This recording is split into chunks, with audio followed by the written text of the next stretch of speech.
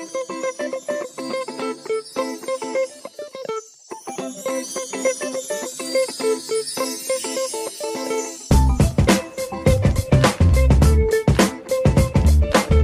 guys, and welcome back to another episode of the Just Checking In podcast.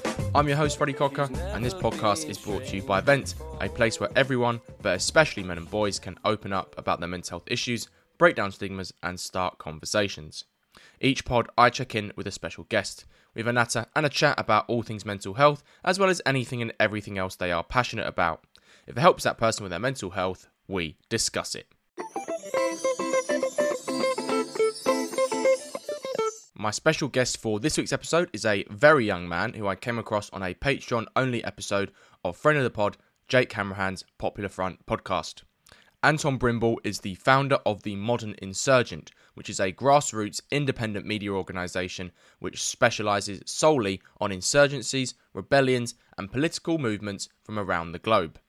Their objective is to remain impartial and enable their readers to better understand the relationships and dynamics between the world's political struggles. Anton set up the project in the summer of 2022, and he is still a university student in international relations and politics. The spark for Anton starting The Modern Insurgent came from his involvement in videoing an actual terrorist attack as it happened outside his home in Vienna in Austria in November 2020. From that moment, Anton was interviewed by media outlets for his eyewitness account, and he has since started the platform where his fellow students and others write for it. In this episode, we discuss the professional and mental health impact of that terrorist attack on him and how it shaped his life, how he's worked to be taken seriously in the industry, and the competitive nature of conflict journalism. For Anton's mental health, we discuss his French-Serbian upbringing and the values that his parents' mixed heritage had on him, how he lost some of his friends after starting The Modern Insurgent, and an inner anti-fragility and perspective he's had since he was a child, and how it's helped him manage his mental health then and now. So this is how my check-in with Anton Brimbal went. Anton Brimbal, welcome to the Just Checking In pod, mate. Thank you very much for coming on and letting me check in with you. After I heard your Patreon-only episode with Jake from Popular Front, friend of the pod, I sent you an email straight away because I really wanted to have you on and give your platform some exposure on mine. I've interviewed so many of Jake's guests now, I should say. It's becoming a bit of a habit, to be honest. How are you, mate? How was your Christmas? Oh, I'm very good. Thank you. Happy holidays, and thank you for having me on this. Yeah, I saw your email. I was really happy. I was more than happy. And actually, I did hear about your project even beforehand. Oh, Popped sick. up on my Instagram. Yeah. So I don't know if you know, there's some other channels anyway, but yeah, they talked about you. So when I got your email, I was more than happy. Wait, someone's been talking about me behind my back. I don't know about this. What's going on? No.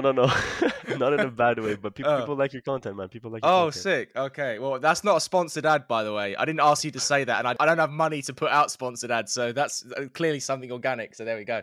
Your age has made me feel simultaneously a bit old, even though I'm 28, and also a little bit of imposter syndrome because of how much you've done with the platform we're going to speak about, mate, considering that I started Vent when I was 23. You're already far ahead of me, but I won't dwell on that too much. And it's only a positive thing. So without further ado, mate, are you ready to start the show? For sure. Let's start your pod by talking about your professional journey, mate, as you aren't a conflict journalist just yet, although I'm sure you have aspirations to be that in the future. So tell the listeners how and why you became inspired to get into conflict reporting, how your baby, this platform, The Modern Insurgent, started, and the journey to where you're up to today. Yeah, sure. So, I mean, as you mentioned my age earlier, I turned 19, let's say, less than a month ago. God. So I'm very young to the whole scene, not a conflict reporter just yet, but obviously trying to get there eventually. So my overall motivations, they're not very fresh. I've been interested in this sort of career path for a while now. So I was born in a very, let's say, political scenario. Sometimes it's a bit weird to describe myself like this, but I'm kind of the product of the Yugoslav wars because my dad was a UN peacekeeper, my mom was a translator for the UN, and they met in Kosovo during the war. So yeah, if it wasn't for that war, I wouldn't have been born. So I guess, I always grew up in a very political scene. My parents were working in the field of politics, stuff like that. I was always involved in these conversations. So I knew I was going to do something relating to the field of politics, whether it was, relating with an IGO, being a politician. I feel ashamed to say that, but yeah, whether it was to be a politician. Your parents are peacekeepers, bro. Like it doesn't make sense. And yeah, I should have learned. But yeah, or conflict reporting. The truth is, so I lived in Vienna between 2019 and 2021. And in 2020, there was a terrorist attack which unfolded like right under my window. And so, I'm sure we'll elaborate on that like just Hmm. later on. But really, that was sort of the thing in my life that made me certain that I wanted to take the latter option, so to become a journalist. Because I always knew I wanted to fight terrorism, especially as someone from Paris. It's always been Mm. hitting my, like where I come from. So I wanted to fight that in a way. I had a phase where I wanted to become, a soldier, part of the military, to go Hmm. and fight that myself. But the truth is, I wanted to go to university. My grades were, very good. So yeah, I was dissuaded from that option, and instead I thought, well, okay, what's another way to fight it? And I thought that it was just through truth, trying to spread truth, trying to spread information about it. And people often think, oh, well, it's tough to give so much information about, especially terrorist groups, because Hmm. the media already does it all the time. But one of the things I found was, and one of the things that sort of upsets me when I watch the news, is there's always this big focus on the big picture, which is great. Evidently, we need that sort of coverage.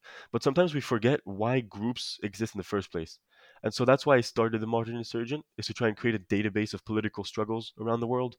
Initially, it started off just by focusing on terrorist groups, but now we sort of focus on a wider scope of just political struggles in general. Some of them are more genuine political parties, protest organizations. Other of them are just straight out terrorist groups. And the idea that we have is to try and give them a unique approach to, to coverage, to reporting, Hmm. instead of just giving the big picture, basic facts, stuff like that. Mm. We have a team now of 33 writers, and we do like a very thorough research for every single group. We do academic research, and we basically produce scholarly essays on every single group that we can find. So yeah, that's how I got the motivations for the Modern Insurgent. Mm. Amazing, bro. And like you said, your interest in diving into the world came from your university degree, but also from you being literally in the midst of a terrorist attack in Vienna. So, like you said, we are going to discuss the mental health impact of it later in the pod. But I just want to talk about the event itself and perhaps from a professional perspective, because it is obviously a life-defining event for you. And many people in your position, when there is a terrorist with an AK-47 shooting outside their window, would probably stay away from the window and stay out of sight. You, however, decided to get your phone out and film what was happening. Maybe that's a Gen Z thing, to be honest, more than anything else. What was going through your head when you made that decision? Did you almost feel in that moment like a journalistic spark was coming out of you to capture it? I wouldn't go as far as to say it was like the inner journalist in me who came out, Yeah, there's a bit of a but stretch. Yeah, yeah, yeah, but yeah, some untold prophecy. No, yeah. the truth is, it's a very like casual context. But I was playing on the PlayStation with some of my friends, and we were playing a shooter game, and I heard these shots coming from outside, and I was telling my friends like I hear shots, and they were telling me, well, obviously So we're in a his game, headphones are really immersive. Like, Yeah, yeah. But then I knew it was coming from outside straight away. So actually, I still had the headset on, and I looked outside the window, and he was right there. So I grabbed my phone, sort of in a mix of reaction at first, because there was no one else next to it. Everybody mm, else was just running away. So I thought, well, there's not going to be any information about this. So I started grabbing my phone, filming, a lot of stuff. But also, I guess maybe, looking back at it, it might have also been from what I learned from the Paris attacks, and mm, also from just other terrorist attacks that have unfolded. The fact that most of the best information we have is primary accounts. So when you look back at these terrorist attacks, especially the ones in Paris with the Bataclan shooting, the only way we know what happened inside was, people who grabbed their phone and filmed. So I didn't film it in a way of like, oh, I can get, like free clout from the media for doing this. No, no, no. I didn't even share at first. At first, I was just, filming it just for my own sake in order to get some information. And so yeah, then the next day, my dad and I turn on the French TV, and there's this like very famous French reporter literally standing right in front of my house. So we go down and we're like, hey, we're more than willing to tell you what happened. We saw everything, and I have some videos too. So yeah, that's how it mm. all started. And yeah, obviously, it's yeah, like you said, it was well defining for what I wanted to do as well. But in the moment, it wasn't really, something that was gonna define my future. It was just Sure. something pretty shocking that happened. You made some phone calls to your friends who were playing with you at the time and who were actually on their way to the square where the terrorists began firing, and you stopped them from going there. So it's obviously quite a hypothetical thing to think about, but have you ever thought about what would have happened if you hadn't? Like, do you think maybe this is perhaps a bit of a big question, but do you think you might have saved their lives?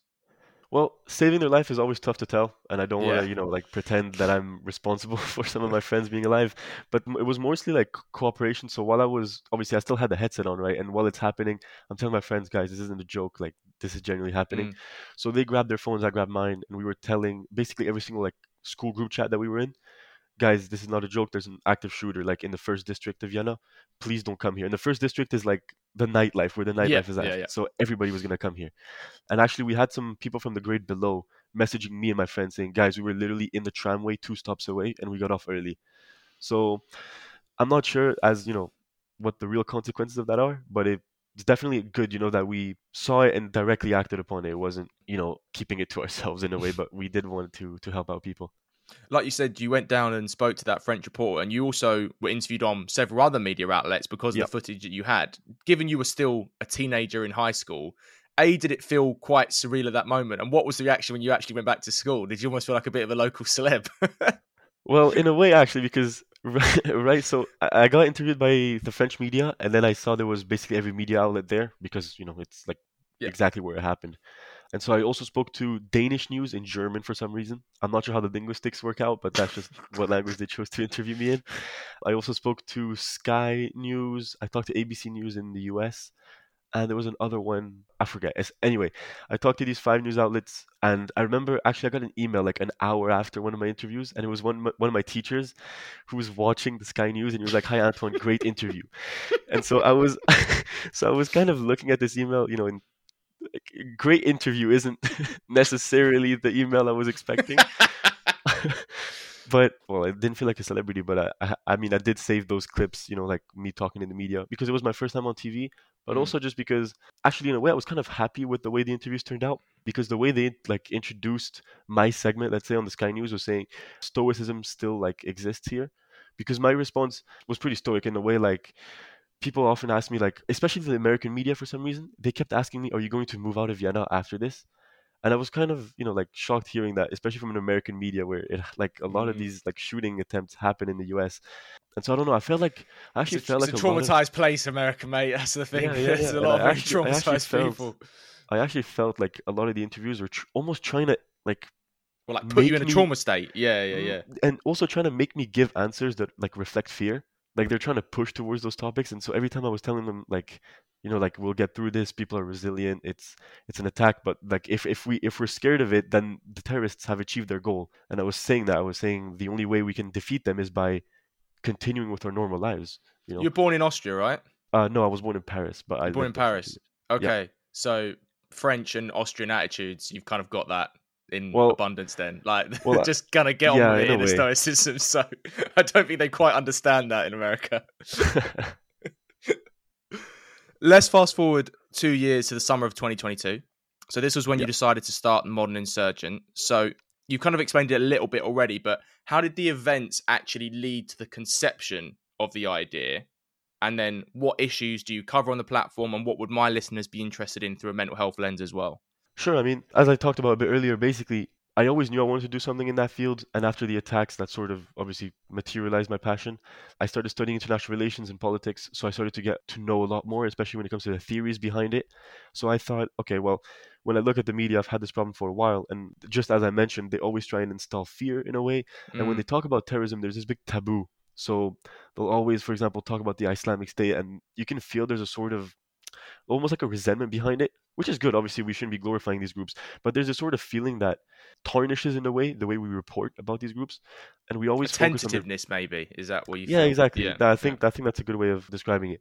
So I thought, okay, well, I'm gonna start this own little thing. First, I started as an Instagram page where I'll just be posting about movements that barely anyone knows about, but terrorist groups. So it started off with terrorists, and then it just evolved into protest organizations, political movements, all of that. But the idea was really to provide this unique lens in reporting. Well, obviously at my scale, right? I started off on an Instagram page. I was only 18 years old when I started. I couldn't just go into the field and make documentaries, but it's a good Just get start. your press badge straight away, like as a kid. Yeah, Yeah, yeah, that yeah. would be a little Well, bit harder. hopefully that's in the plans for Yeah. sooner than later. But yeah, when I started, obviously that's the way I did it. It started off with very basic Instagram posts, and people liked it a lot. It started blowing up. Popular Front helped us tons. They reposted our stuff, got a bunch of followers. I'm really thankful for Jake. He's been offering a lot of opportunities to me. So yeah, we got a large following. So now we have a whole team working on it. We have a website. Our posts are like better layout, stuff like that. So now we're definitely like working on better content. But yeah, the attack is what I'd say, like, it's the event that I would pinpoint in what led to the creation of the Modern Insurgent. Amazing. And you spoke there about your age, and when it comes to sort of issues in the industry you wanted to talk about, you started this platform very young, and because of that, you initially wanted to keep your identity a secret out of a worry that you wouldn't be taken seriously. So was that fear internalized within you, or was it unfortunately justified in any way when you actually unveiled yourself as the face of this platform? No, for sure. I mean, I wanted to stay anonymous because I wasn't very new to the industry because before I started making content, I was following it. I was Hmm. seeing it like every day. I was always interested in, like these type of pages on Instagram or these type of documentaries, stuff like that. And everybody that creates that content isn't as young as me. And sometimes at first I was afraid that people would question the legitimacy and like the Mm, reliability of my content. If I'm, just an 18-year-old writing content, it's like, what do I know about it? yeah, you had to back it Um, up. Yeah, yeah, yeah. yeah, exactly. And also the second one is sort of, I'm not too sure how to explain this, but for example, people sometimes, they write like Fed, or they think everything is a psyop. They think everything is, like a Fed is responsible for this content. It's like, oh, it's them. Uh, They're trying to bait us, stuff like that. Narc, yeah. Yeah, exactly. So if the thing is, if I release my identity and I have like 30 followers and I'm just like an 18-year-old talking about these things, it probably wouldn't have done as well as it has. So at first I thought also, okay, it's also irrelevant who I am. I was just Hmm. releasing good content. What really mattered to me wasn't like the benefits towards me, but the benefits towards the community as a whole by revolutionizing this sort of, well, not revolutionizing, but providing this unique approach to reporting. And so yeah, I released my identity. Well, when we released the website, you can just check out our team. So I guess that, but also when I did the interview with Aiden Aslin, which I did a month ago, which is like a huge achievement of mine. And so yeah, then I had my face in it. So some people also, said, "Oh wow, you're so young," stuff like that.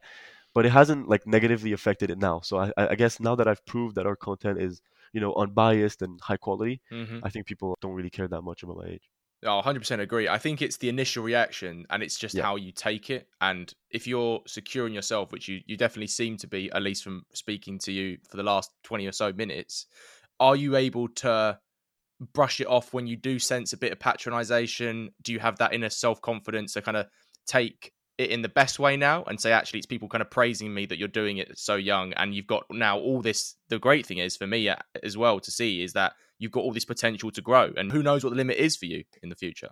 No, for sure. And actually, like after my podcast with Jake, my first one for the bonus episode, where we talked about the North Korean People's Liberation Front, he invited me to their Discord server, and there was a bunch of people talking like about me, let's say about the podcast. So I enter the Discord and I see a bunch of people talking about the NKPLF. So I scroll up and they're like, "Wow, I can't believe he's only 18 years old. That's brilliant," stuff like that. Mm. So we actually, got a lot of, let's say, well, not praise, but some good feedback from it. Did And I you just guess respond saying, "It's me, bitch. I'm here"? yeah, I introduced myself. I said, "Hey guys, I didn't mean to like read past messages, but I saw you were talking about me." And I said, it's very heartwarming, like to see all the nice messages, and people were nice. They were liking, they were. But yeah, in a way, I guess it actually kind of helped. Like looking back, it kind of helped the whole motivation of my Modern Insurgent project because I was trying to, let's say, like offer a unique approach towards reporting. So the fact that I'm young sort of helps that. It's like a new set of values. I don't want to sound like a boomer, but like our new generation does have sort of different like Mm. approaches to different things. So I guess maybe it was refreshing for older members of the audience. Yeah. Do you feel like, and there's a bit of a discourse at the moment around Gen Z in the fact that obviously I say this all the time, that Gen Z as a generation have kind of been fucked up by social media in lots of ways, and perhaps they are more sensitive, or there's lots of general stereotypes, right? Do you feel like you are an example of how you can sort of push back against these negative stereotypes and actually say, no, there's a whole section of us which are open to inquiry, we've got new ideas, fresh ideas, and we're not this stereotype that we're portrayed by some in the media who want to portray us as that? Oh yeah, absolutely. Now I'm not gonna go as far as to say I'm like a role model for my generation. We'll see how I'm not that going to try evolves and, over I'm the not, I years. wasn't trying to trap you with that question, mate. Don't worry. No, so basically I'm a god. No, Yeah. but like the idea is a lot of us, let's say like a lot of people from my generation are very, very sensitive. So for example, so when I told people on my story, on my Instagram story, that there's a terrorist attack happening under my Mm. window, there's this person from my grade who said people are really sensitive, don't put these things on your story. See, And that was me trying to push back against the stereotype, and you've just you've just said that kind of justified. Yeah, but well, there we go. I mean really like this Uh, stereotype does exist. A lot of people are yeah. sensitive and like I was kind of shocked reading that message, so I didn't even respond to it. But it's like thinking that you're so sensitive that other people don't deserve to know that information that could potentially save them. them, It's you like, know? you went through it, bro. Not there. It's Like, like not them. it's like You were the just one in because it. exactly. Yeah, that's the worst part. That's the worst part. And this person was saying things like, "Oh, like it's I don't want to imagine these scenarios." And I'm like, "I lived through it." Like if I'm but yeah, no, that stereotype definitely does exist, but in a way, I think like what you said, well, the Modern Insurgent is one of many different projects that I've seen that sort of Mm, show that many of people from my generation aren't so sensitive. mm, You know, we grew up in this sort of like TikTok era. I think that's the best way to describe yeah. it. Everything's 1 to 2 minutes. Everything's very short. Everything's with music. Everything's friendly, and people get a lot more sensitive. And you can see it on social media too. I mean, our content has been suppressed just because it mentions a group.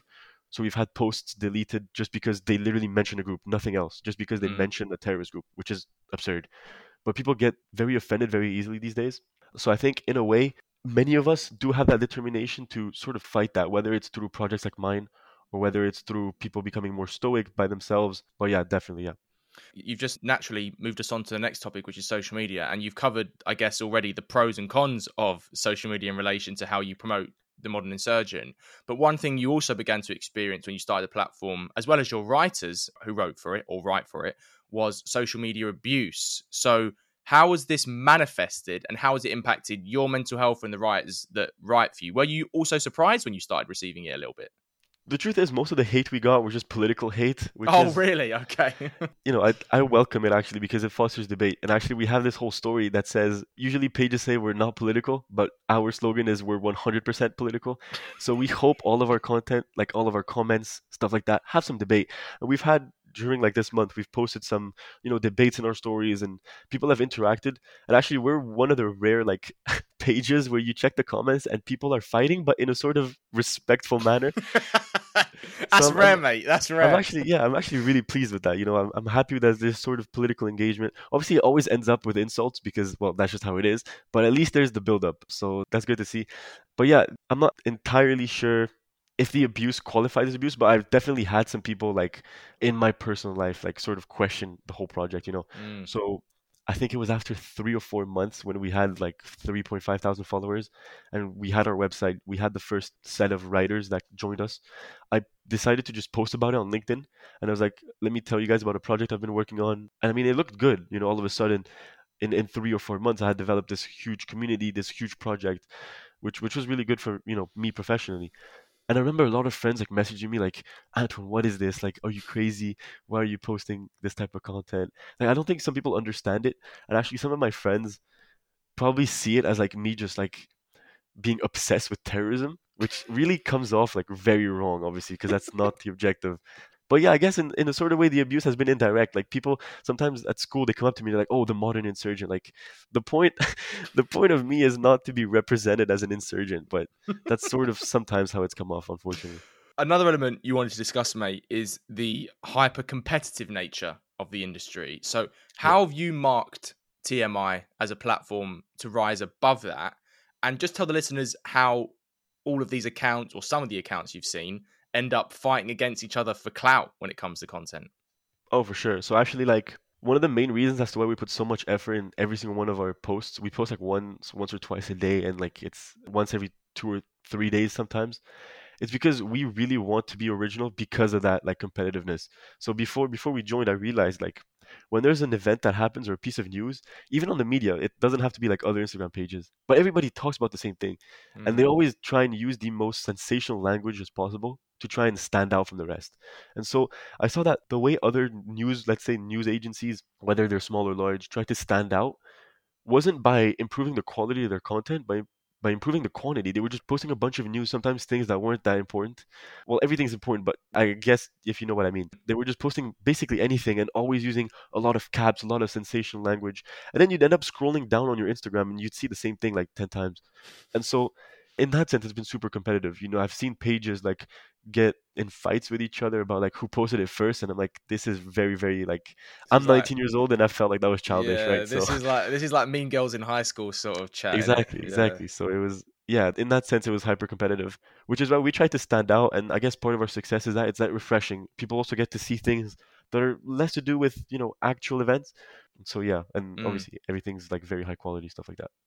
Before we reflect on this journey, you obviously mentioned that you got the shout out from Jake. You've come on his podcast, sorry, I should say, and talked about the modern surgeon and all the topics that you discussed in that episode, do you think there's, and I don't want to big up Jake too much because I feel like big him up enough on this podcast, but do you feel like there's enough people in the sphere like Jake to support guys like you who are coming up? Do you feel like there's that support and mentorship, or do you feel like it's, again, like we said previously, a bit more dog eat dog? Well, I'm still on the fence about it. I mean, definitely Jake is leading it 100%. Mm. He's once again, I don't want to praise him an insane amount, but the praise is really like deserved. I mean, so he used Popular Front obviously to sort of revolutionize. I can use the term revolutionize for him. Grassroots modern Yes. conflict reporting. It's definitely like something that hasn't been done before.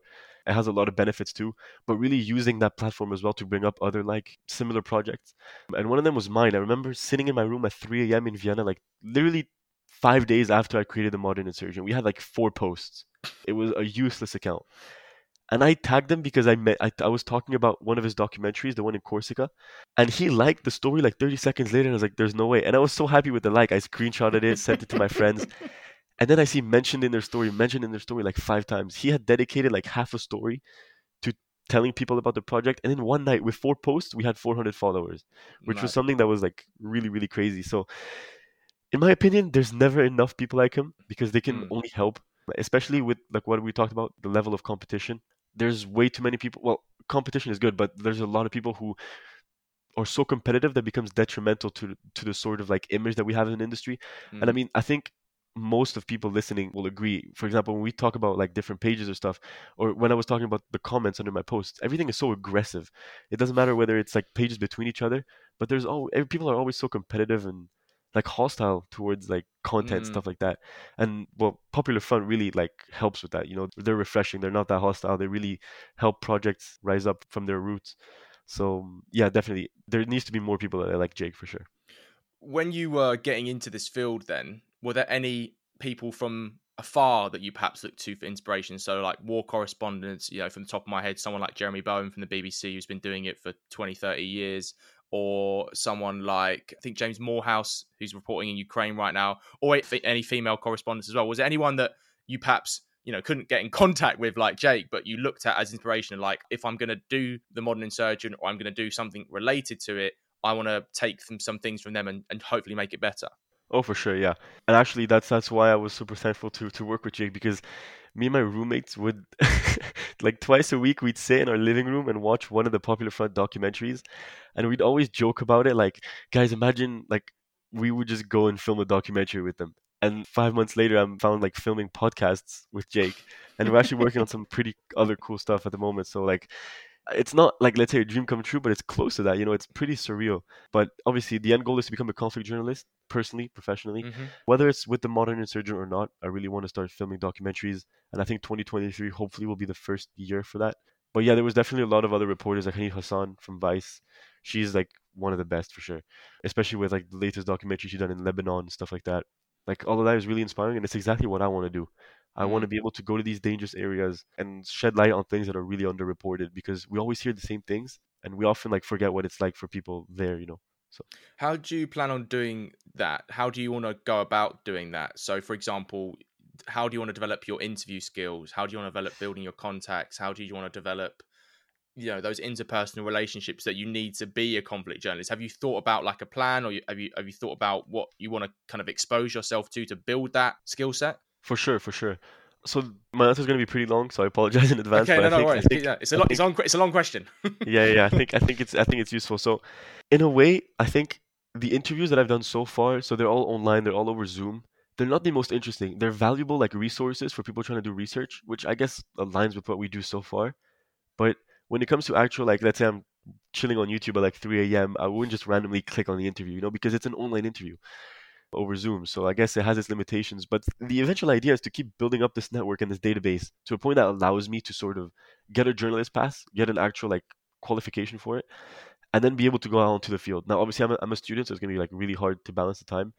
But for example, my university allows for 6 months of an internship next year. So I would try and use that. It could be with the Modern Insurgent, it could be with something else, but to find time with a news agency to become an intern, to actually go on the field and try and shadow a program or something like that, but also through contacts. So whether it's in university, but also through the Modern Insurgent, because the amount of contacts that I got from this project are huge. try and just, build up and develop connections to get an opportunity eventually, get a cool story. I'm gonna have to cite Popular Front again, but it's like, for example, when they filmed their 3D gun video, like Yes. the one Yeah. with Jay Stark, that's the one that has the most views. That's the one that sort of branded Popular Front. Hmm. We're trying to look for our version of that. So I'm hoping that 2023 will offer an opportunity for me to film, or it doesn't, well, I hope it's a documentary, but it might be something else. Have our own content that takes that role of like the breakthrough, the modern insurgent. So yeah, I'm hoping, obviously, in terms of personally, as you asked about the skills and like my Hmm. abilities, I'm more than confident to do anything, but obviously I do have to improve a lot. There's always room for improvement, so I'd have to, take courses, stuff like that, but also just learn from the best. So I've been watching, a lot of documentaries for a while now. Not just YouTube, I've watched pretty much every like significant documentary, like conflict-wise on YouTube, stuff like that. So I know what the content would look like, but when it comes to my personal skills, so being able to speak a language that the locals don't or stuff like that, there's definitely still a lot to overcome. And as a final question, before we reflect on your mental health, before we reflect on your professional journey, without revealing your plans or making someone steal your idea, is there an issue or an area that you really want to cover through this work? Well, to be honest, in terms of like a specific topic or a specific area, we're not completely sure yet, but we do want to do something that's very like original, like to Hmm. find a political struggle that's like super unconventional and provide some light on something that's crazy. So for example, obviously I doubt this will be what we end up doing, but for Hmm. example, there's this like really interesting group in France, the only like registered terrorist group in France, which is crazy. It's the CRAV. It's the regional. The translation in English is the Regional Committee for Viticultural Action, and it's Hmm. these winemakers who like blow stuff up and they like threaten That's to kill. so French. Oh my Yeah, days. they threaten to Wine kill. making terrorists. Oh my god. It's straight out of a movie, but like they threatened the president. I don't remember if it was Hollande or Sarkozy, but they threatened to kill him. Their like motivations come from the fact that the EU hasn't allowed them to make a lot of profits because their wine is just too expensive, and so they just commit crimes. Like they destroy things. They found this like truck containing like like a gasoline truck, Hmm. and they just blew it up with the driver in it. They just blew it up. Like they do a bunch of crazy stuff, and it's this sort of like militant stuff that we're really interested in, like things that nobody talks about, but things that are like cool in an academic sense. We're not trying to glorify like a cause and say like, oh, this is cool, this is badass. No, Mm. this is like the idea is really to shed light on obviously some things that people don't talk about, and having these like cool movements per se would be pretty awesome for a first piece, especially because it would get a lot of traction. You're like you said, the terrorist winemakers. I mean, that's like that's a slogan straight out of a Family Guy Mm. episode or South Park. Also, we're not trying to do anything just for the sake of it. We're not trying to film Yes. a documentary just to have it the first one out. We're generally like we want to do something huge. And as a final question, going on this journey for the time that you have, Anton, I know it might feel like you've been on it for a long time, but obviously comparatively, it's not too much time yet. What has it taught you about yourself, do you think? Honestly, I'm always very, very like confident in who I am. I'm sure we'll talk about this later in the mental like health aspect, Hmm. but I'm somebody that believes that everyone has like a lot of talent in them, but we don't exercise it because like we haven't. Well, this is gonna sound like some spiritual guru stuff, but I promise it has like it has better intentions. But basically, like most of us haven't like woken up inside of ourselves yet. I don't know if that makes sense, but like most of us wake up and go about our daily lives, and nobody ever like stops to think, well, actually, I can do it. Like I can do this thing that I've been thinking about. And so, in a way, I was always confident in my abilities to do a project like this. But what it taught me about myself, I guess, was my managing skills. I didn't think I'd have that much drive to manage a team of 30 people and doing it pretty well. Like, obviously, I hold surveys. I talk with my team a lot. I ask them to give me feedback, stuff like that. Like the writers are really happy with the way things are going, and so I guess that's something I learned about myself. Like sort of the fact that I can manage big teams and That's a not be a pretty big lone skill wolf. to have as an 18-year-old, bro. I'm not going to lie. That's going to definitely help you in the Yeah, job market. no, but yeah, no, definitely. Like it's something that I'm happy, to have discovered, I guess. Hmm. But yeah, the managing skills is definitely the bigger one because having to mix that with everything else I do in my life, finding the time to talk to 30 people basically on a daily basis, edit all of their articles, publish them, all while making your own content, stuff like that. It's a trouble, and we'll talk about it later in like the mental health section. But yeah, that's the biggest skill I found. Yeah.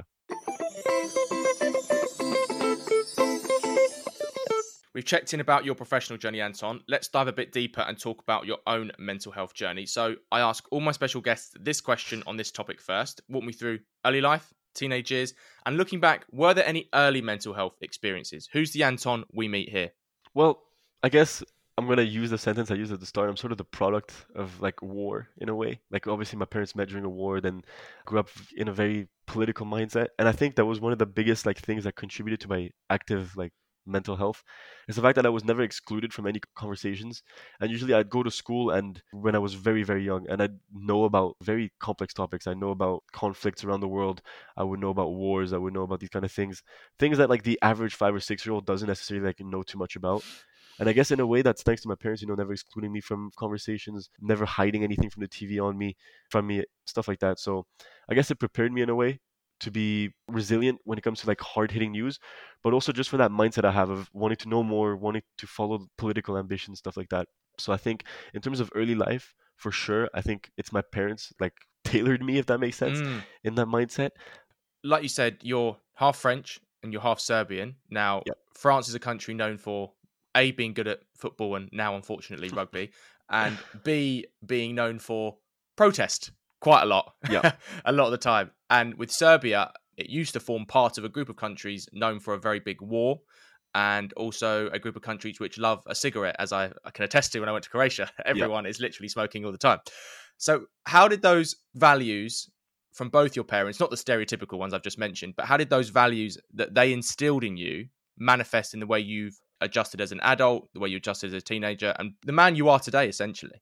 Yeah. I mean, my dual nationality has like influenced me to a huge extent. I mean, it's probably one of the main things that's influenced my mindset. So obviously, you said I wouldn't say it's unfortunate, but yeah, we were pretty good at football and rugby in in France, but also good at protesting stuff like that. Yeah. But also when it comes to democracy, like so, although I never like lived in Serbia for a long period of time. Like I go there 2 or 3 times a year because my whole family's here.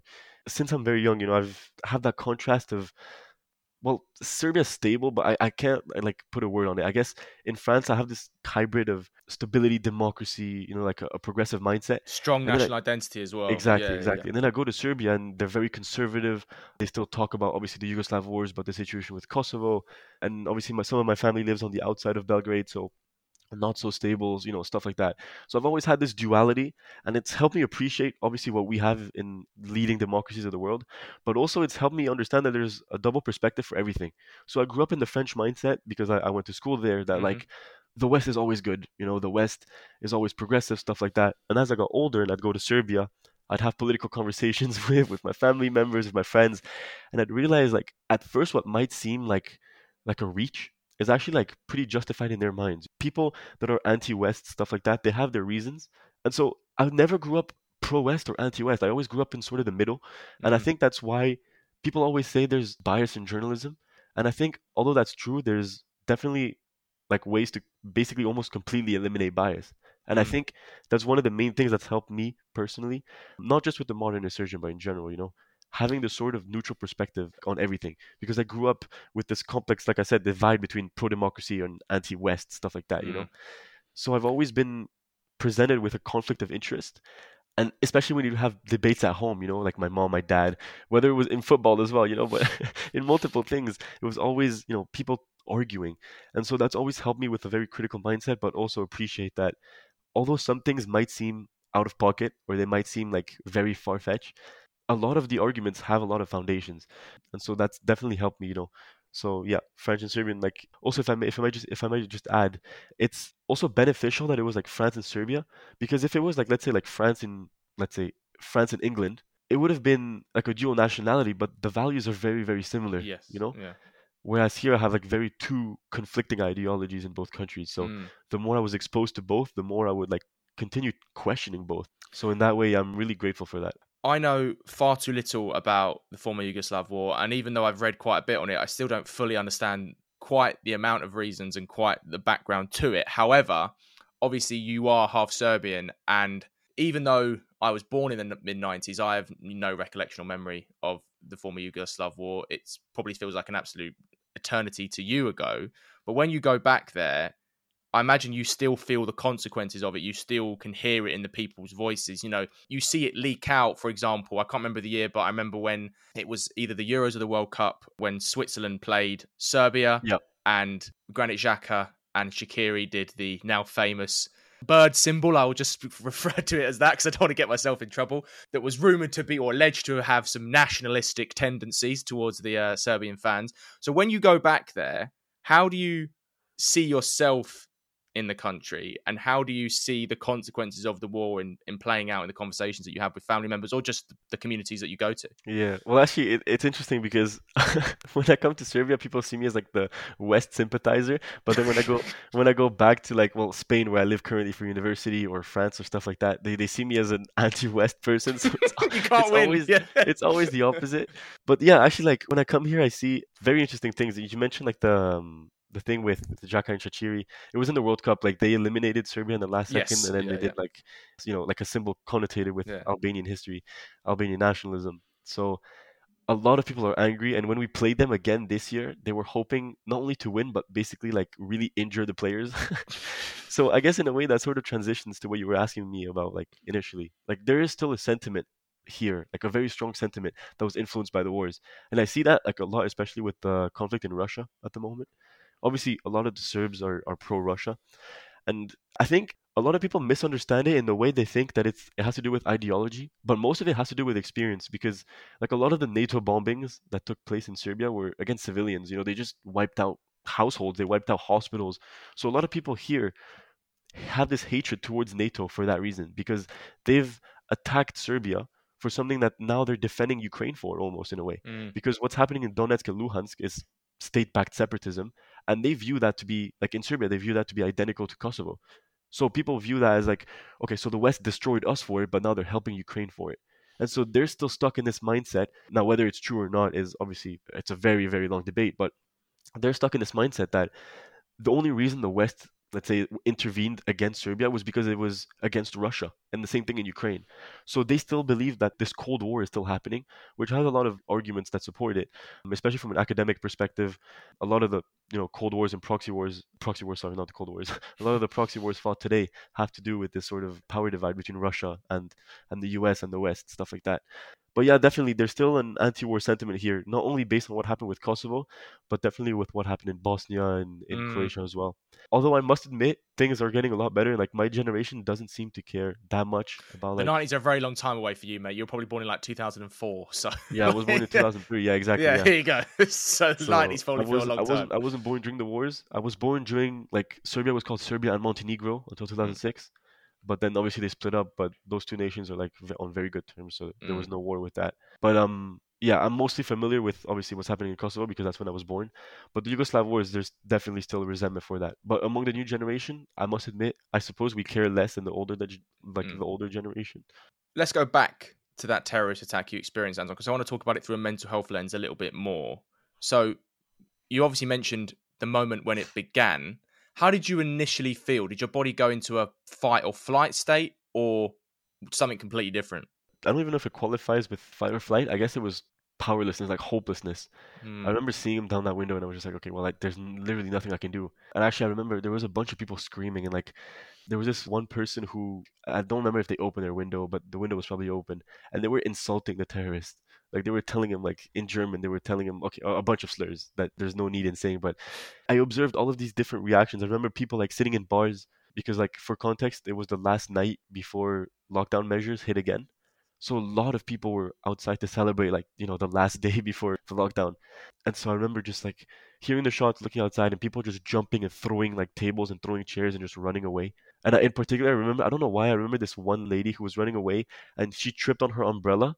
And I think in panic, she just took off her shoe, which didn't make sense to me. But I remember seeing all of these things, and like, it's weird what people do when they're in, like, in this sort of scenario, like fight or flight. Nobody really fought, obviously, because it's an armed gunman, but everybody was fleeing. But in personally, like I remember seeing all of this almost as if it was like not a movie, but like I guess in a way I can say I can use the term movie because I couldn't do anything to change the outcome. Like I was just there observing a scene like an atrocity, Did and it I feel was like like, it was in slow motion in a way? Because you were observing all these different people quite quickly. yeah, I guess sort of everything slowed down, it felt. And also I remember the police said the whole attack lasted like 12 minutes, but I remember hearing shots for like an eternity. So I guess in that sense for sure. And I remember even when the attacker went beyond my sight and my dad entered my room and stuff like that. My dad has like military experience, so as soon as he heard the shots, he just entered the room and he was like, "Who's firing the AK?" He didn't even ask whether it was happening. He just knew. And so we're looking out the window. Obviously, he was telling me to back up. yelling at me for even like daring to look out the window. But remember, yeah, like from a mental health perspective, not only did it feel in slow mo because of like how surreal everything felt, but also just the rumors afterwards. I'm sure we'll talk about them after as well. There was only one shooter and he was shooting for around 12 minutes. He fired so many magazines and people thought there were multiple shooters and I was just there like what can I do? Like it's under my Mm. house, and we saw like special forces arriving, and everything just kind of unfolds, and you can just sit there, shocked and just waiting it out. Were you frustrated by those fake rumors, fake news? I don't know. I'm not using the term fake news, but were you frustrated by that, considering you were in the midst of it? How did you react to that when you saw it happening online? Did you kind of try and detach from it and say, like, if I keep responding, if I respond to these people, it's just going to escalate and it's going to put wasted energy? Or did you feel like, actually, no, I need to challenge these people and stop it? Yeah, well, actually, I did challenge a few people, like in comments. I took to the keyboard warrior. I started like telling people like this is not true, and I would like send like photos like on Twitter, like people saying there's like three or four. It's a lie. There's only one. But then the thing is, most of the rumors were saying they were in different parts of the city, so that myself I couldn't verify. So actually, in the moment, it made me more scared than anything. So I was very frustrated with it afterwards when I learned it was rumors. I was frustrated because in the moment, nobody knew they were rumors. People were saying there was a suicide bomb in a hotel, like in the second district. Somebody said there was somebody who threw a grenade in the metro. So these things are like unverifiable when like I'm from like anybody's perspective, but they were just like there. And so we were thinking, wow, this is a huge attack. This is a coordinated attack. And also there was these videos of people filming themselves. Like I remember there was this one like fake video. I'm not sure if it was a deep fake. I really don't know what it was. I only saw it like once or twice. But it was like this bearded man who was saying he was part of the Islamic State and he was talking to the camera and saying this attack in Vienna is only the beginning.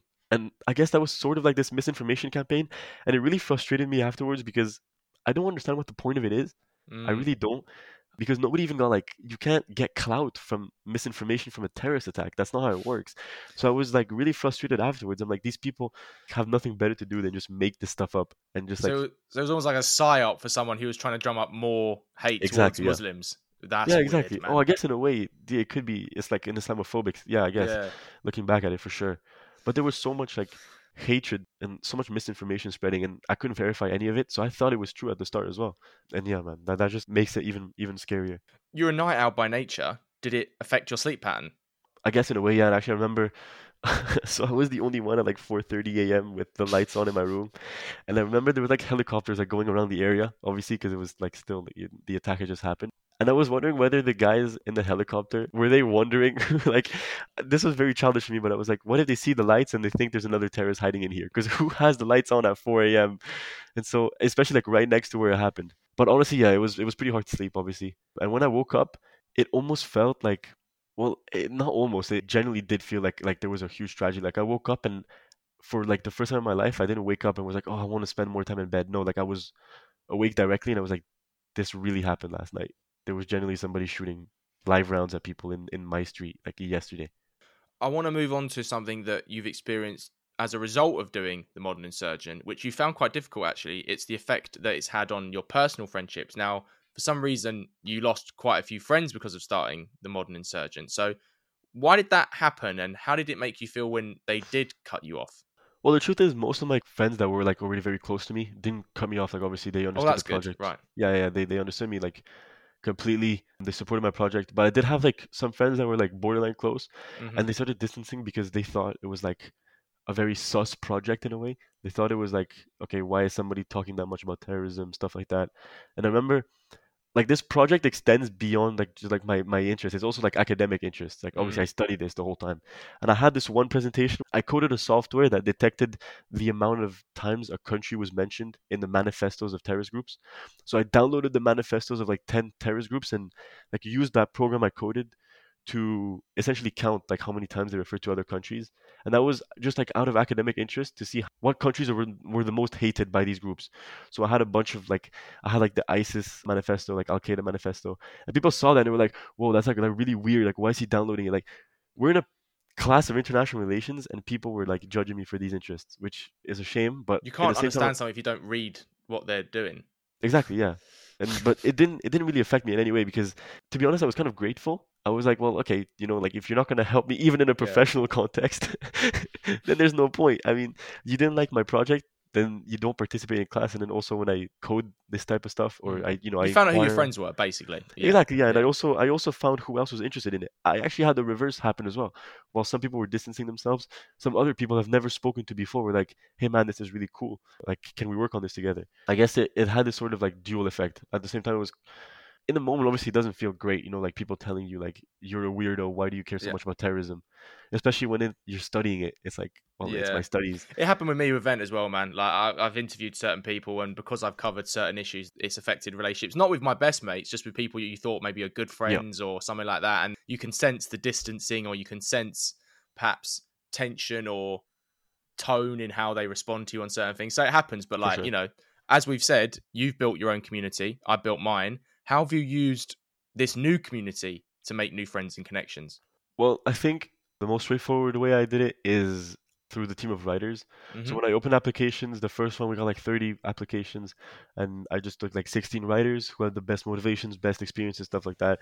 And then I reopened applications again like a month ago, and we had 90 applications, which was like a lot. And I could only take like 15 more. But our team is like full of really, really talented writers, but in a way they're also very kind people. So what we do is I decided, I guess, sort of like the management skill I was talking about earlier.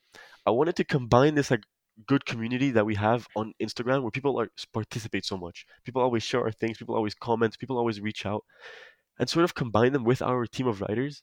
And the only way I did that was the way we talk between writers is on Discord. And that Discord is public to our community.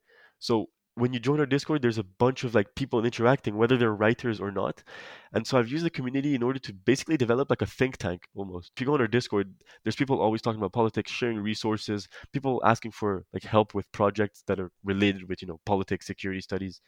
And so it's led to this nice like hybrid of writers talking to the community and vice versa. And it really makes people feel involved in our content production as well. So that when we post something, occasionally we're like, oh, this is what you were talking about in the Discord, Mm. stuff like that. So it's nice. I decided to use the community and expand it and not just have it like as a number on Instagram, like a number of followers, but have it as like people that want to interact and help us with our content production as well. Maybe you're speaking a long-term goal for the modern insurgent into existence there with a think tank, but maybe you won't Yeah. be sponsored by very shady people like a lot of think tanks in the UK are. Hopefully not. Hopefully not. You mentioned Instagram there, and a big moment for you was being added to a group chat on Instagram of fellow grassroots conflict journalism or conflict content creators. Why was it a big moment for you? Was it a moment of validation, for example, in your membership of this space? I guess in a way, yeah. I mean, it's not like some like like a super shady like a Another like psyop. it's not a super shady group chat that's like a spiritual like Yeah. but basically we're just like a group chat with a bunch of the biggest pages, like biggest political pages on Instagram, and they always just share information. They also say like, for example, they said Merry Christmas and Happy New Year like recently, which it's like this nice community. It feels nice. It feels it's heartwarming. It's pretty wholesome in a way, if I can use that term. Like obviously not in a degrading like cute way, but like just generally it's wholesome seeing like creators come together. But yeah, I got added to that group chat by one of my friends of mine, like one of friends I developed through Modern Insurgent. It's nice because everybody greeted me and it was like, oh, like we saw your content. It's like really cool. Like keep it up and stuff like that. And occasionally when they need advice, I ask them as well because they have the experience, obviously. And a lot of them are actual like conflict reporters. So sometimes when I ask them, like, is this safe to talk about? What would you guys do in this situation? Stuff like that. They respond really fast and they give me like guidance. So although it wasn't necessarily like validation, it did help me validate in a way the reliability of my page. The final part of your mental health journey you want to discuss, mate, is something called, or you called, externalization, which, Yeah. from speaking to you off air, seems like a heightened self-awareness and perception of your role in the universe that helps you stay calm in difficult situations. I imagine it probably helped you in Vienna. So just unpack this for me for the listeners and how it's manifested in you from what sounds like an early age. Yeah, for sure. So I guess like it's kind of like stoicism, but in a way also understanding what you're capable of. So instead of just like remaining stoic to what happens, to you in the outside world, it's also being really confident in who you are. I think the best way I can describe it is like through this quote. I don't remember who said it or if anybody said it. Maybe it was made up, but it's like the quote is, "Life is a game, play it." Obviously, like we shouldn't treat life like a game, but the idea is what I've been seeing life as since I'm a kid is almost as if I'm a character in a video game. And obviously, I want all the levels to be maxed out. I don't know if that makes sense, but it's like when I'm playing a video game, I want my character to be You the want the best. 100%. Yeah. It's like, Exactly. yeah. And so I've always been confused as to why people don't want to do that in real life as well. Obviously you want to be the best in like every domain, but not in like an arrogant, like, like competitive way where like you want to be the Mm, best at everything, but in a way that's like positive for you, especially in terms of mental health. When you get to that stage where you're so confident in your abilities that you genuinely believe you have what it takes to be the best, that's like ideal. And I mm. think externalization, sorry, is like part of it. I think that's the term I used. I think that's the best way to describe it. It's sort of like stoicism, but essentially not letting things like really affect who you are. So many times people say like, for example, let's say hypothetically, you give a presentation and somebody says it was really bad, but like you think it was good, so why does it matter? Obviously take feedback from others. That's always important. But when you take like a lot of, there's things that can be destructive, to try and ignore them and stay focused on that vision that you have of yourself. I think that's really important. And so, yeah, that's why I was talking about how it helped me personally as well, whether it's in academia or also in like the big debates I've done. So I went to Harvard last year and I'm going again in March for like these huge debates. And they're really challenging. Like you sleep like 2 hours a night and you have to debate on like a really complex political topic for 4 days straight. And the thing is, a lot of people try to backstab you. There's a lot of like strategies going on. Of course. And the only way you can keep going is if you're very externalized about it. Like Mm. you stay focused, you know what you have to do, you know who you are, stuff like that. There's a lot of positives what you've just said, but there's also a story you told me off air that perhaps is a downside to this attitude when you had appendicitis when you were Yeah. younger and you didn't want to go to the hospital until you basically couldn't move your legs. So is that a potential downside where it sounds less like healthy anti-fragility and more like an unhealthy stoicism? Or was that just your personality that you thought, I'm just fine, I'm just going to leave it until it gets very bad? You call me out on that, honestly, Yeah. but it's well, okay, so just some context, I guess. It's like I had a very big stomach pain the whole day, and I thought, okay, well, it's nothing. It's just like a regular stomach pain. I'll just go to the loo and clear it up. But I couldn't, and it's like my stomach was in big pain the whole day. I still went to the gym. I played football. I went to school, and I got home, and it was like really bad. But I just ignored it. I guess it was sort of my personality, but it was also just because of that externalization. Mm. This sounds like I'm a psychopath, but basically, like if you have pain, like you can just recognize that it's like your body telling you something's wrong. So usually these things wrong are like very like common things like a headache or a knee ache, stuff like that. It's not like something wrong on a huge proportion. So I can choose to ignore those type of pains. So I thought it was gonna be the same thing, but obviously it wasn't. It was appendicitis, and I knew I had to go to the hospital when I could like barely move. So yeah. So I There's a guess in a healthy way, balance, I'm sure. There's a healthy balance, I'm yeah, sure, for sure, for between, sure. yeah. There's a healthy balance, but it can be destructive in that sense, in the sense that you forget as well that sometimes there's things you can't control. Because I guess sort of externalization is realizing that obviously there's some things that you can't control, but most of it lies in your hands. Like for example, the main question I usually refer to is, when people say like, if you had to trust somebody with your life, who would it be? And sometimes people don't say themselves, which I find like really like a shame. Sometimes people say, oh, like my friend or like my brother. Depends on the situation, to be honest with me. Yeah, for sure. It depends on the situation, but most of the time, I would always, say me. I'm in control of my life. I want to be in complete control of who I am. So I also have control over like a life or death situation. But there's some things that obviously you can't control at all, like the appendicitis. In the case where when you rely on that mindset, it's actually destructive because, well, then you've just doomed yourself basically. Explain your perception of how you fit into the universe. So, would you say that you're minimizing or contextualizing your place in it in order to maximize your potential positive impact on it? That's a bit of a stupid question, but just No, I think it makes sense. I indulge me think for a bit. yeah. I think actually, like, well, this is like philosophy 101, but basically, Yeah. I feel like That's the why I hate it, because I hated philosophy when I was in school. I dropped it straight away after a year. I actually liked it. So get Oh. ready for I like the some more. ethics side. I hated learning about Immanuel Kant and bloody Aristotle, and yeah, oh god, Yeah, don't fair remind me. enough. No, but I think the contextualization comes from the minimalization for me. So realizing that, okay, first of all, this doesn't have much to do with politics, by the way, but just basically like our relevance in like the universe is so small. We're the only form of life that we know about. And people often think like, oh wow, like somebody sent me this mean message. It's like, who cares? Like, look at where we are. We're on a flying rock through space, through literal nothing. Like the definition of zero, we're flying through it. And it's like realizing that you're so small is a benefit because it helps you contextualize things. And often, like, I'm not sure if I'm a nihilist, but people often criticize nihilism for, like, oh, people don't care, they don't see any benefit in life. But I think that recognizing how irrelevant human life is makes you want to live it very thoroughly. Like, people often assume, like, oh, nihilists, like, they think nothing happens after death, they think, like, nothing has any purpose, that we're all just Yeah, going to they die. So associate they're with pessimism, don't they? Or exactly. cynicism. Yeah, yeah, Exactly, yeah. exactly. Whereas I guess in the best way to describe it would be like optimistic nihilism.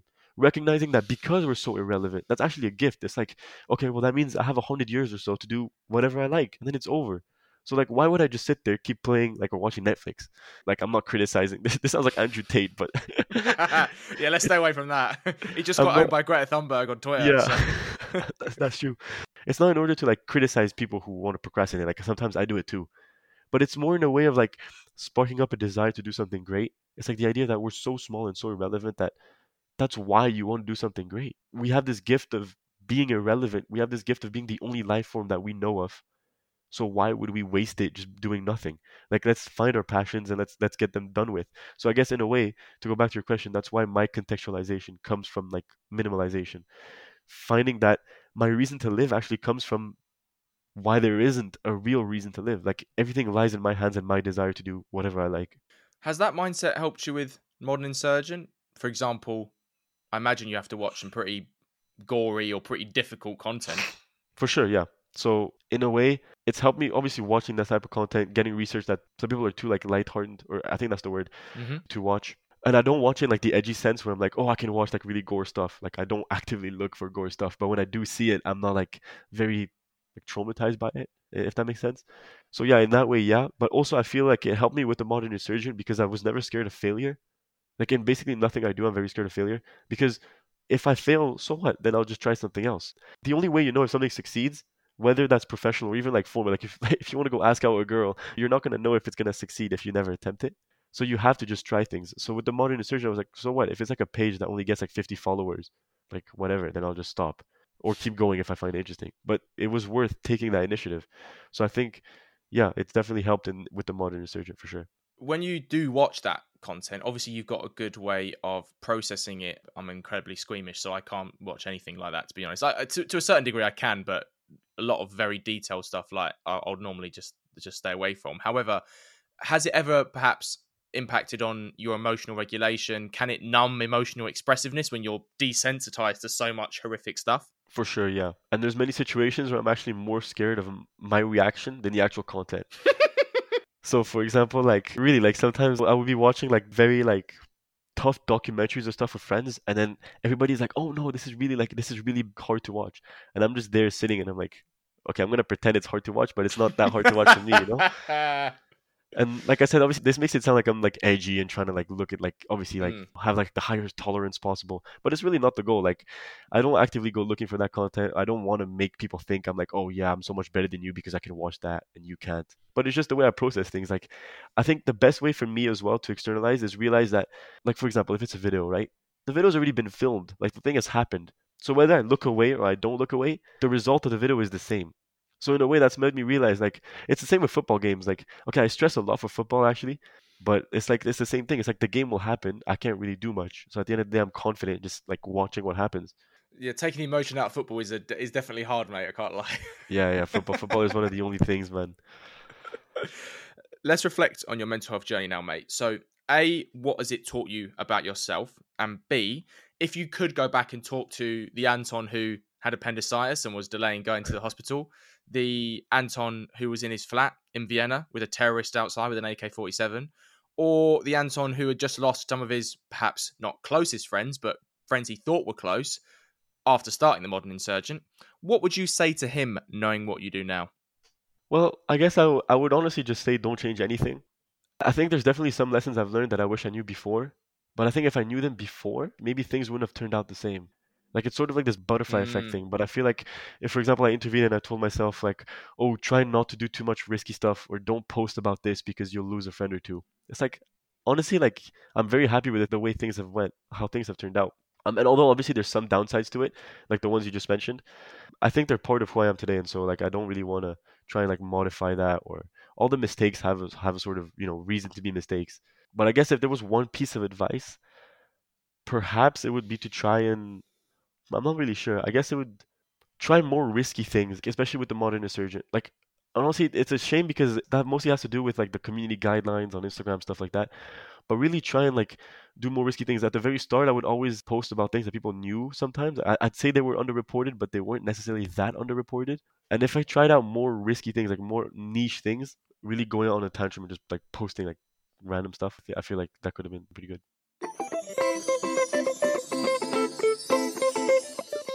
We've come to our final topic of conversation, Anton, and it's one I try and have with all of my special guests if we have time. It is a general natter and quick fire chat about our mental health. So firstly, how is your mental health, mate? I would say extremely healthy. I'll elaborate if you want. By all means, if you want to. Okay, That's a yeah, pretty good sure. answer. I'm saying very healthy because I've understood that my mental health is almost entirely dependent on the way I react to things. So now that I have control over my reactions through like what I talked about earlier, like externalization, stuff like that, I know that no matter what challenges I see in front of myself, like I'll always deal with it. And I have dealt with all my challenges so far. So that's why I think I'm in a pretty good state. Excellent, man. That's probably one of the best answers I've had on this podcast, from a healthy perspective anyway. What mental health issues or conditions, if any, do you live with, and how do they affect you in your day-to-day life? This kind of requires me to leave that whole externalization thing, but reflecting on it, maybe an over expectation of what I'm destined to do. So like I have like this obsession with everything being perfect, with excellence. Like I have this obsession with excellence. I want to do great things. And the thing is sometimes that puts like pretty burdening expectations on myself.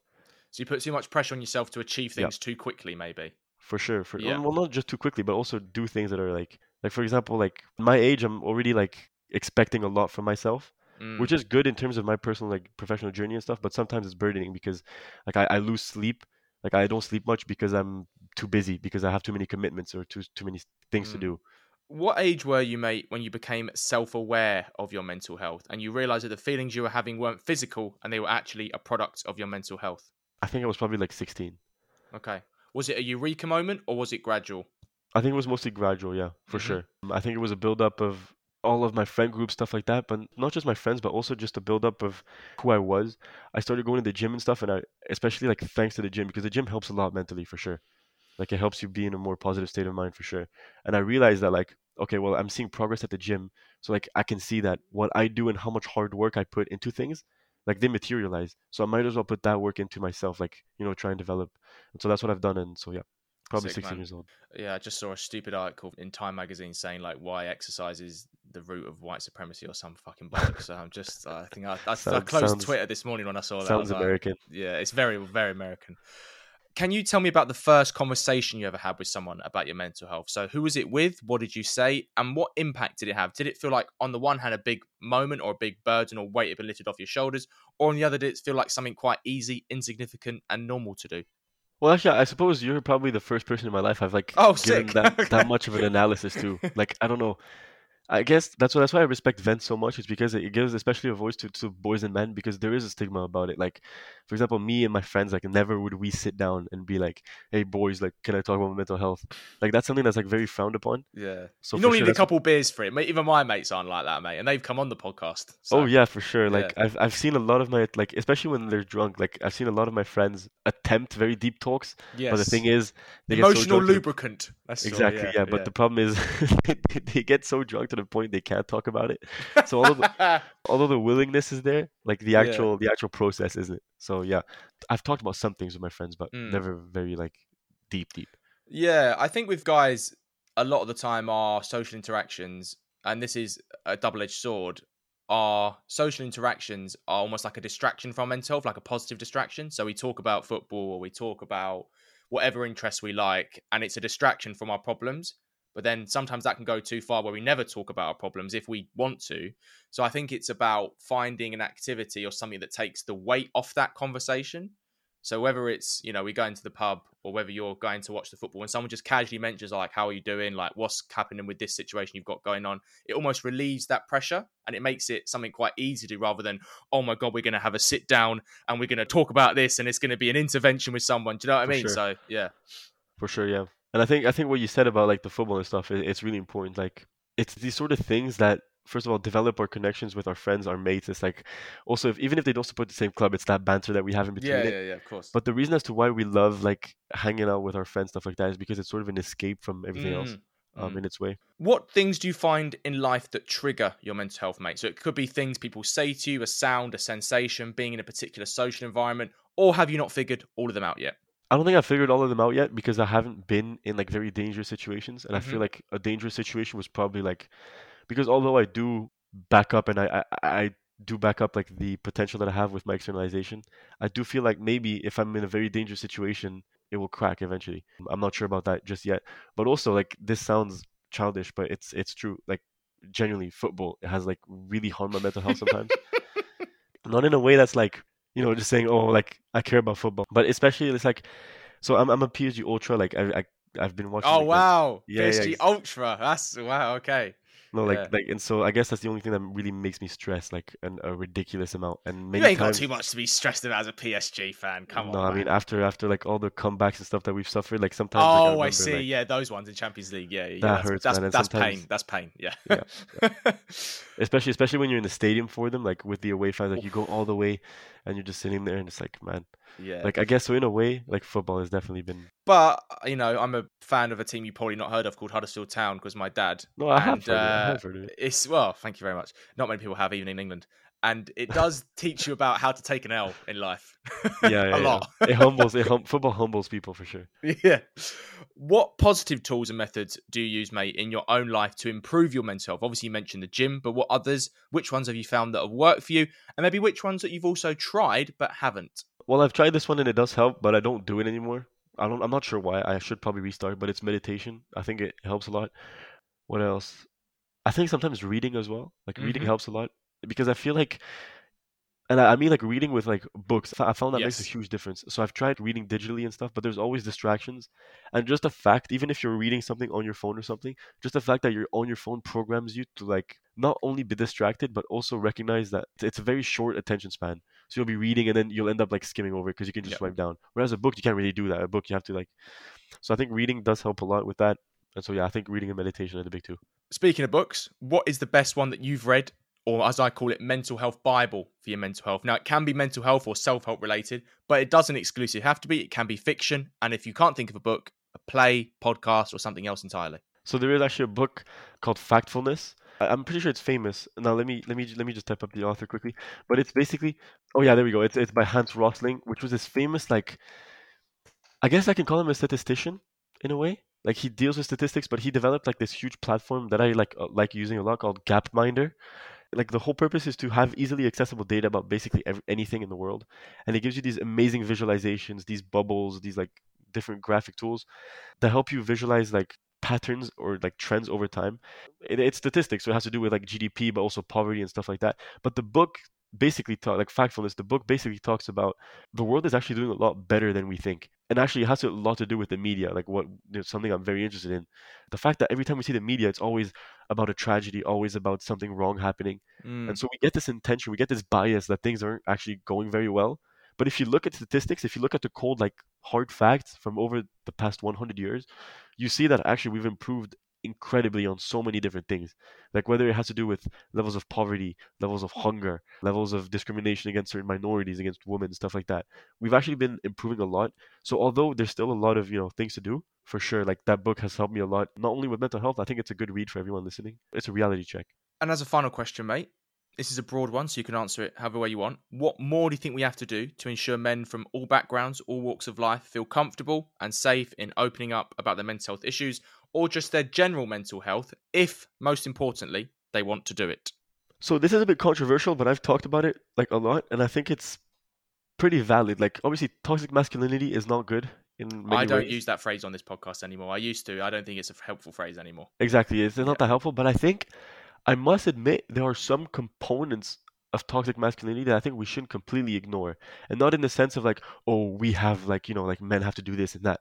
But I think there are some like responsibilities that we need to assume and they'll help us actually talking about our feelings. So for example, I do believe that men do have a responsibility to be charismatic, to want to do better in life always, to try and seek self-improvement. I think that should be the case Yes. for everyone. The Jordan But I think, Peterson argument. Yeah, that's essentially what it is. Yeah. yeah, exactly. And so I think for sure, like people often discredit toxic masculinity as a whole, and it's good that we're fighting against it because it does put like unfair expectations on men. But Mm. there are some components that we shouldn't ignore as a whole because part of what makes us as men like mentally healthy is to be strong, not only physically but also mentally, have Mm. this peace within ourselves. And we can only get that if we have certain expectations about ourselves. And I feel like one of the main reasons as to why so many men need to talk about things today is because we're sort of discrediting their role and their importance. Sort of by always saying like, oh, like you guys never talk about things. You're always, you keep things to yourself. You have all these expectations. You're not actually meant to be like that strong in your life. But I feel like we're biologically healthy by being strong, by being confident within ourselves. So I think that by completely discrediting toxic masculinity, we're actually already harming the way we can talk about mental health. If that I makes would sense. describe it more as toxic behaviors rather than intrinsic to our masculinity. For sure. I think that's the best way, yeah. Because part of masculinity is like having a responsibility within ourselves. Because then if you say there's toxic masculinity, then you would argue that there's toxic femininity, and that's the slope that I try to avoid. So I would probably say there's toxic behaviors in both sexes, and we need to challenge each other, and we need to challenge ourselves on how we tackle them. So, for example, with men, we need to challenge each other when it comes to bad behaviors towards women or something like that. And when you made a really good point about people asking why don't men talk, I think for the men that will find talking helpful, we need to encourage them. I take the attitude of not every man will find talking helpful. Some men will actually find it unhelpful to them, but they might find seeing other men talk about it helpful to them. For sure. So the ones that do find it helpful need to kind of be not the role models, but to show the way for the ones who can't or won't find it helpful. And we also need to destigmatize the issues that men do want to talk about. So, for example, if a man is being domestically abused and they would find it helpful to talk about it, I would always say, please know that you're not alone. There are loads of men who have been domestically abused. If you find talking helpful, I'm there for you and we will help you. But if they come out about it and then they get criticized, then they'll say, well, you just told me to talk about it and you just said that it's okay for men to talk, but there's an asterisk. So, yeah. For sure. Any final thoughts, mate? Honestly, nothing else except, like, obviously, thank you so much for inviting me on this. Like, it's a big opportunity. And like I said, I didn't know about Vent before, so I was really, really happy to get that email. So, yeah. Amazing, mate. Anton, it's been an absolute pleasure. It's been one of my favorite podcasts I've done this year. You are an incredibly mature guy for your age. I see a lot of potential in you. I'll be happy to support you in connecting you with anyone in my contacts book because the work that you're doing is amazing and you have a very clear idea of what you want to do. I think sometimes give yourself a little bit of a break because you are doing a lot and I don't want to put too much expectation on yourself and you shouldn't do either because what you're doing already is amazing. So thank you for coming on the Just Checking In podcast and talking to me, mate. Thank you so much. Thank you. Well, I think that's all we've got time for in this episode of the Just Checking In pod. I want to say a big thank you to Anton from The Modern Insurgent for being my special guest on this episode's pod and for letting me check in with him. I'll put a link to where you can follow Anton as well as The Modern Insurgent on social media in the show notes. If you've liked what you've heard, remember, please give it a share on social media, tell your friends or work colleagues about it. If you're feeling generous, write us a review and a 5-star rating on Apple Podcasts. If you like what we're doing here at Vent and want to support us further, you can do so by going to our Patreon. That's at www.patreon.com/ventshelpuk. If you don't want to do that, you can make a one-off donation to our GoFundMe or buy a Vent t-shirt. They are on our Linktree. That's linktr.ee/ventshelpuk. We hope to check in with you again very soon. And remember, guys, it is always okay to vent.